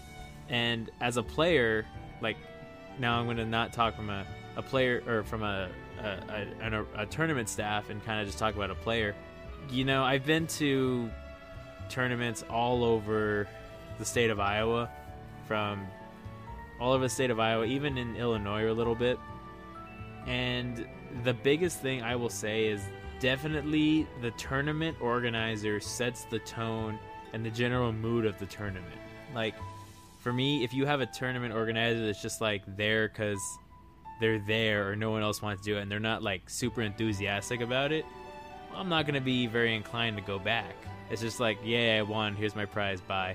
But it's like, there's also the tournament organizers that kind of go say, hey guys, so we're gonna have raffles, we have some prizes to give out, we've got, you know, here's the venue, it's at a bar, or like in our case a video game bar, or a library. Just like they were able to find something and make it work. Like, they kind of went the extra mile, and that's kind of like my motivation to go. You reminded me actually that my community had, they did engraved trophies for the winners each month. So that was kind of like you come to the next one to pick up your trophy from last month. Oh dang. Yeah, so it was fun on that level where, yeah, you get to learn about a new local business because, you know, that's the space that we're using. And then also, yeah, the prizes part is always nice, but hopefully it's fun enough that you would go anyway. Right. And actually, when you mentioned that, we had our very first in-person tournament this past weekend, and it was a new business that had just opened up, and they have a rule where it's a bar, of course, but they have a rule that if you're under 21, you're not allowed inside, except on Sundays. Well, I said, hey, so most of our group is younger than 21. Would you mind, like, would you allow us to use your venue? And it's also a video game bar. And they're like, yeah, just just let us know. Shoot us an email what you're working with, how many people are going to show up. Usually on Sundays they're not the busiest, and I said, okay, well, just to let you know, sometimes there can be a lot of us, so I'll give you an estimate of how many people are going to show up. And they were super nice about it. They were very they're like, oh, I'll be the first person to say, like, I've had people that's like, oh wow, you play Pokemon Go? People still play that game? Or I'll just have people laugh in my face, and I'm like, yeah, we still play. Unfortunately, like, I guess you don't want to work with us, so that's totally fine by me. And then it's just like, we'll try again. But like, the venue was like super nice, and even like there was a dad that brought his kid, and they were playing skee ball while the dad was competing to win some Pokemon cards for his son, which I thought was pretty neat. That's a dynamic duo right there. And so that's kind of like my reason for like still wanting to come out and play. And the prizes that we had a Pokemon Go Dragonite V-Star box, and then like a Pikachu V-Max or V-Star pack for like that the winner, like the top 3 got to choose. But I might steal your traveling your trophy idea if I can swing the funds for it. Yeah, well, and it helps to know someone locally that does trophies. But I think you've already well established kind of your style of prizes, and that people will appreciate, or already do appreciate it. Yeah, thankfully I've gotten a lot of the local businesses to, like, some of the local game shops have like donated some stuff, and being a part of the community ambassador program from Niantic also helps out a little bit. Fabulous prizes. I'll dress up in my The Price is Right gown and just like go ding, prize. So are you saying you're the prize? What? No. I'm going to be gesturing like the Las Vegas showgirl, go, look, prize. Oh, okay. I don't think my wife would appreciate me raffling myself off as a prize. You weren't gesturing at all of yourself? No. Good. So that's going to kind of circle this whole conversation back to the question. If you compete in local self tournaments, what is your motivation for going out into your community? Please go ahead and give us an answer. You can tweet at us at our Twitter account. We are at Dragonair Den. You can reply on the Spotify section of the Q&A. You can even join our Discord, which the link will be in the description as well, and just give us an answer there. All answers will be read aloud, or all answers that are safe for work will be read aloud. I had to add that little disclaimer. Yeah, asterisk. Some little cheeky guys like to mess with it. And if you don't have a local community scene for PvP, I would challenge you guys to start one. The resources are on Silph.gg. Gives you everything you need to use. And 9 times out of 10, if you're not the local admin, if you get in touch with them and say, hey, this is what I want to do, and if they're cool, they're going to say, yeah, let's do it. And also, hosting monthly Silph Arena tournaments helps your community rank so you can get into the Niantic Community Ambassador program a lot faster. That's what it says on the community page sheet. And I know it can feel intimidating at first, knowing that you need 8 people to have a tournament, but it helps a lot just to have kind of your name on the map somewhere. Like that you're trying even is gonna get you people. Right. And, back in Season 1, my home community was the hub for Pokemon Go PvP. You were the one that traveled the furthest when you came from California in June, but before that we had people coming from Illinois, Nebraska, and Wisconsin, or actually, up in Wisconsin, Dubuque area, to come down and battle, not just because for regionals, but because they were in the area and they're like, oh hey, I play Pokemon Go, let's see some of this stuff like pan out. And like, they were super nice. Unfortunately, I've lost contact with a lot of them. I'm reaching out to see if they're interested in driving out to just like hang out, but I have some very high hopes I'm just going to like full-blown marketing mode on this one. Well, and I guess that is the one other thing to talk about is the drop-in just ability of in-person tournaments versus the online is when you're traveling, like it just becomes one more fun thing you can do if that's listed on the map that otherwise wouldn't be an option, right? Right. And so, speaking of the next monthly cup for Vanilla Sylph, our Discord server, Enter the Dragonair's Den, is going to be hosting the Naiad Cup. It'll be a 72-hour tournament starting on February the 8th.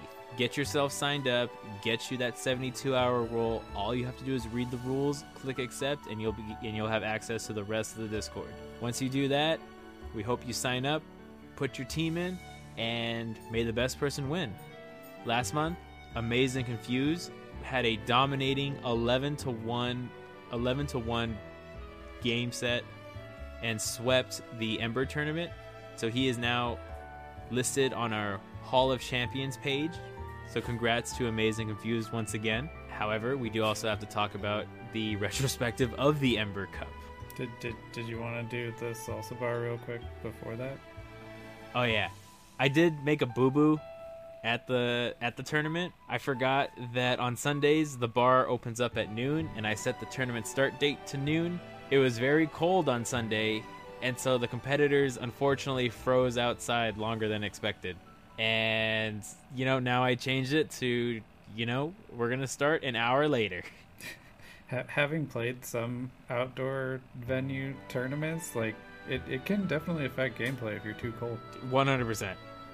Especially when it was the wind chill. With wind chill, it was like 5 degrees outside. Yeah, it was very rough. That is something I'm not familiar with, but I would not recommend, honestly. But now we're gonna get, I didn't do any GBL.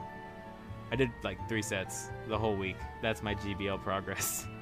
That's still more than me. Like I had these plans to at least play some Electric Cup, and then I was just like, nah. Yeah, but it's okay. So I had to learn Vanguard this week. So we're gonna go ahead and clear the rest of the part, and we're gonna talk about our thoughts on the Ember Cup. So Jet, let's hear your thoughts first. Okay. Well, one of the things that was sticking out, just having run 4 different Ember Cup teams, was that I really liked Primeape, and there were just kind of a few matchup particulars that were making me feel like I wanted to do a retrospective on Ember. One of them being the Hisuian Qwilfish, because you had mentioned before kind of the debate between using Poison Jab or Poison Sting, and I had one of my last opponents was running a Poison Sting, and I've been Poison Jab the whole time, where that just becomes such a safe mirror for me as the Poison Jab version. And even just like a few minutes ago, during the break we're talking about how Poliwrath was a Pokemon that's like ranked in the 30s on the PvPoke page, but is #1 usage, #1 winningest Ember Pokemon, and how it's been a meta that isn't what it looked like on paper. Like the story of Ember is slightly different compared to kind of the PvPoke promise, I guess you could call it. Right, and yeah, like I totally understand about that, because, well, to sound too completely frank, like you had said, I thought that this tournament was going to be a little bit more wide open, but kind of looking at the way that it's kind of shaped out, I do have some of the stats for the cup pulled up, and a Pokemon like Poliwrath is ranked super low on PvPoke, but it's the most used Pokemon in the cup all matchups around. Almost half the teams that were registered brought Poliwrath in some form which of way, followed by Charizard and Hisuian Qwilfish. And that is very central to the to the cup itself. I'm honestly, like, I had these Pokemon on a team and I still didn't do so hot, which was a little sad. But like you had told me, it's just like knowing the matchups, knowing when to pivot, and knowing how to play definitely helped out. Yeah, it's different from other metas because there's a lot of situations where, yeah, one Pokemon beats another, but the damage is specifically coming from charge moves in the case of Poliwrath beating Charizard, for example, where, yeah, the Charizard is at a disadvantage just because the Blast Burn doesn't insta-kill it like it does with a lot of the picks, but the Mudshots aren't doing anything. And I mean, you had your experience with the Bubble Poliwrath, but that's kind of the exception, right? Where you can get away with storing some energy on your Charizard just by virtue of the fact that you know the Mudshots are not what you're worried about. And yeah, that's kind of like the whole thing, storing energy, saving it. And one thing that I did not know about was the fact that it kind of felt when you were fighting, whoever had more discipline using their shields was going to be the person that ended up winning the whole victory, or like taking the whole battle per se. Yeah, it was super important this time to know how much damage charge moves actually did, because there were a lot of situations where it was a matter of chip, but how much chip could you get away with, or which moves were necessary to shield. Right, and that's kind of I would say that's kind of like the whole, I would not say crux of the argument, but it's kind of just like, why was this meta so centralized, even though on paper it looks like it should be more spread out? There were some Pokemon that I built because I thought they were going to be really useful. I did build a Gligar, which did help me out a little bit. I finally built the Victini. I don't have an Ampharos still, which is kind of sad. But I had an Electivire lying around. I don't have Gliscor, but I do have a Sirfetch'd. And so that was... Go on. How many tournaments did you end up playing? I only played in 3. I played in the Thunderdome. That was a 6-rounder. I played in our home server, and then I played in the local one. Did you end up using the same team, or did you change it up between them? I changed it up just a little bit. I threw an Electivire in at the first tournament. Then the second turn, I switched up to Zapdos. And then the third turn, I just ran the standard Charizard, Quillfish, Poliwrath, Piloswine, Gligar, Zapdos.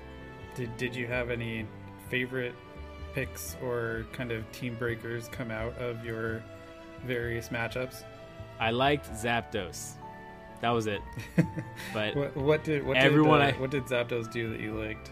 He had Drill Peck and just went ham when you gave it a small energy lead. And there was one, like in the last turn, I brought Ancient Power instead of Thunderbolt, and that really helped quell the Charizard a little bit, because I think Energy Power was a little bit cheaper to use than Thunderbolt. Yeah. And fishing for that boost chance, when you got one boost on your Zapdos, it was very difficult to try and come back from that, because Zapdos already has a very powerful attack and defense a little bit. It's lacking a little bit in the health department, but yeah. Yeah, it definitely relied on its typing, and then just being able to take on both Poliwrath and Charizard is I think a selling point on its own. But then, yeah, between Ancient Power and Drill Peck, you can chip anything. Yeah, and that's definitely that was definitely like my sleeper pick. I really enjoyed using Zapdos this time, not only because it's my team bird, but it was a Pokemon I did not think was going to do as well as it did. What about opponent or opposing Pokemon? Were there any that showed up that did surprising things? Honestly, I didn't really fight anything new aside from the Sirfetch'd. Okay. But that was about it. I was going to say one of the things that came up pretty early for me was a Charm Raichu. and that thing was a little bit obnoxious. Just because for a lot of the Pokemon, it could at least do solid chip and was a little hard to get rid of. It's like when you're looking at the things that you think of to play into the electric type specifically, they are not as good if the main damage coming out of the electric type is fairy and fighting. Yeah. So that one stood out for me early. There was a Moltres and a Malamar. Oh, and a Luxray actually was one of the fun ones too. Just being Snarl and Psychic Fang for the most part, that was enough. Like the fact that Luxray could get away with basically being just kind of a Psychic Fang spammer in this meta was kind of cool. Gotcha. I did like the output that Piloswine also used. I think my biggest claim to fame on that one was when I was actually able to land an Avalanche and I knocked the Charizard out. Apparently it didn't have the bulk. Yeah, and that's one of those matchups that in the real game scenarios, like the Avalanche does a scary amount of damage, and if you don't respect it, like you don't even really need the Stone Edge to get the mileage out of the Piloswine here. Yeah, I hear that. I think overall though, the other Pokemon I wanted to talk about was just Gligar, because that one was the one going in that was rated number 1, but it's still on a good number of teams, I think largely due to Team Builder on PvPoke and how much of a sim hero that it is, where it really rounds out your team score and the coverage that it presumably provides kind of in ideal scenarios. But for me, I found myself either not running it or just kind of having it as bench pressure, or just by the end outright replacing it because it wasn't coming through on the PvPoke promise. Yeah, you essentially, you really had to land the return to get your money's worth out of that Gligar. Yeah, and there were a few that I ran into that were running Aerial Ace even to at least have a different coverage option than return, and I mean that was kind of neat tech compared to a return. But I mean honestly, when you look at what Night Slash is there to do, it's there to cover kind of those third tier picks in the grand scheme of the cup, right? Like Night Slash isn't doing super effective damage into any of those top 4, and it's actually doing resisted damage to 2. So I mean, yeah, it's a good bait move, but the consistency just isn't there. Yeah, I feel that. And that kind of then became my litmus test, is like, okay, if you're going to be on the team, you need to be able to take on 2 of those top 4 or better. Right. It's like, give me a reason to bring you to the battle. Right. And, you know, honestly, I'll be the first one that, I won't be the first person to say this, but I'm really glad that, at least for Vanilla Sylph, Emperor Cup is over and I can focus on the Naiad Cup. I'm very interested to see what kind of Pokemon will be brought to it. Yeah, well, and I hope you have TMs, because Mew is... I mean, it's in a better spot, I think, for consistency than Gligar was, where it can just be a generalist, and you're not relying on it for your bulk, which is the other story of Ember, is that bulk became a relative term. There was really not anything that you would consider bulky, like unless you were one of the people that ran Jumpluff or went kind of the Charjabug route. I knew a few of those people, or Tropius, but again, they weren't holding up to that top 4. Right. Well, all right then. So so that was kind of both of our retrospectives. I know this segment, or not this segment, but this part of the episode took a little bit longer, but that's okay, because, you know, it's kind of something that we like to do, and, you know, giving wrap-ups about the end of Vanilla Sylph is part of things that we like to do on this podcast. So yeah, well, and just like the whole kind of mindset of Ember Cup grew on me, and playing that last tournament as a live tournament was enlightening for kind of how I had grown to think about using certain Pokemon in Ember, where if I knew my opponent had a Poliwrath somewhere and it was my job to find it so that my backline could do whatever they wanted, like that was then something I was keeping in mind, versus earlier on it was more standard matchup style. Ah, I see. It was like, oh, now now that I know what everyone's job is, the cup is over. Right. And so I'll definitely be having I'll actually be making or putting some extra resources in the home community, so if people need help team building, they know how to do it. And luckily it's been announced for a full month ahead, and those resources exist. Yes, that is the great part. So with that being said, this is a good stopping point for this episode. Want to thank everybody for tuning in week in and week out. And, this podcast would not be as successful as it would be if you guys didn't really listen the whole time. I really enjoy when somebody just randomly messages me, or if I'm just like talking in Discord and someone's like, oh hey, I recognize you, you have the podcast, and I'm like, oh yeah, I'm the podcast guy now. Yeah, it's kind of fun to be a podcast person.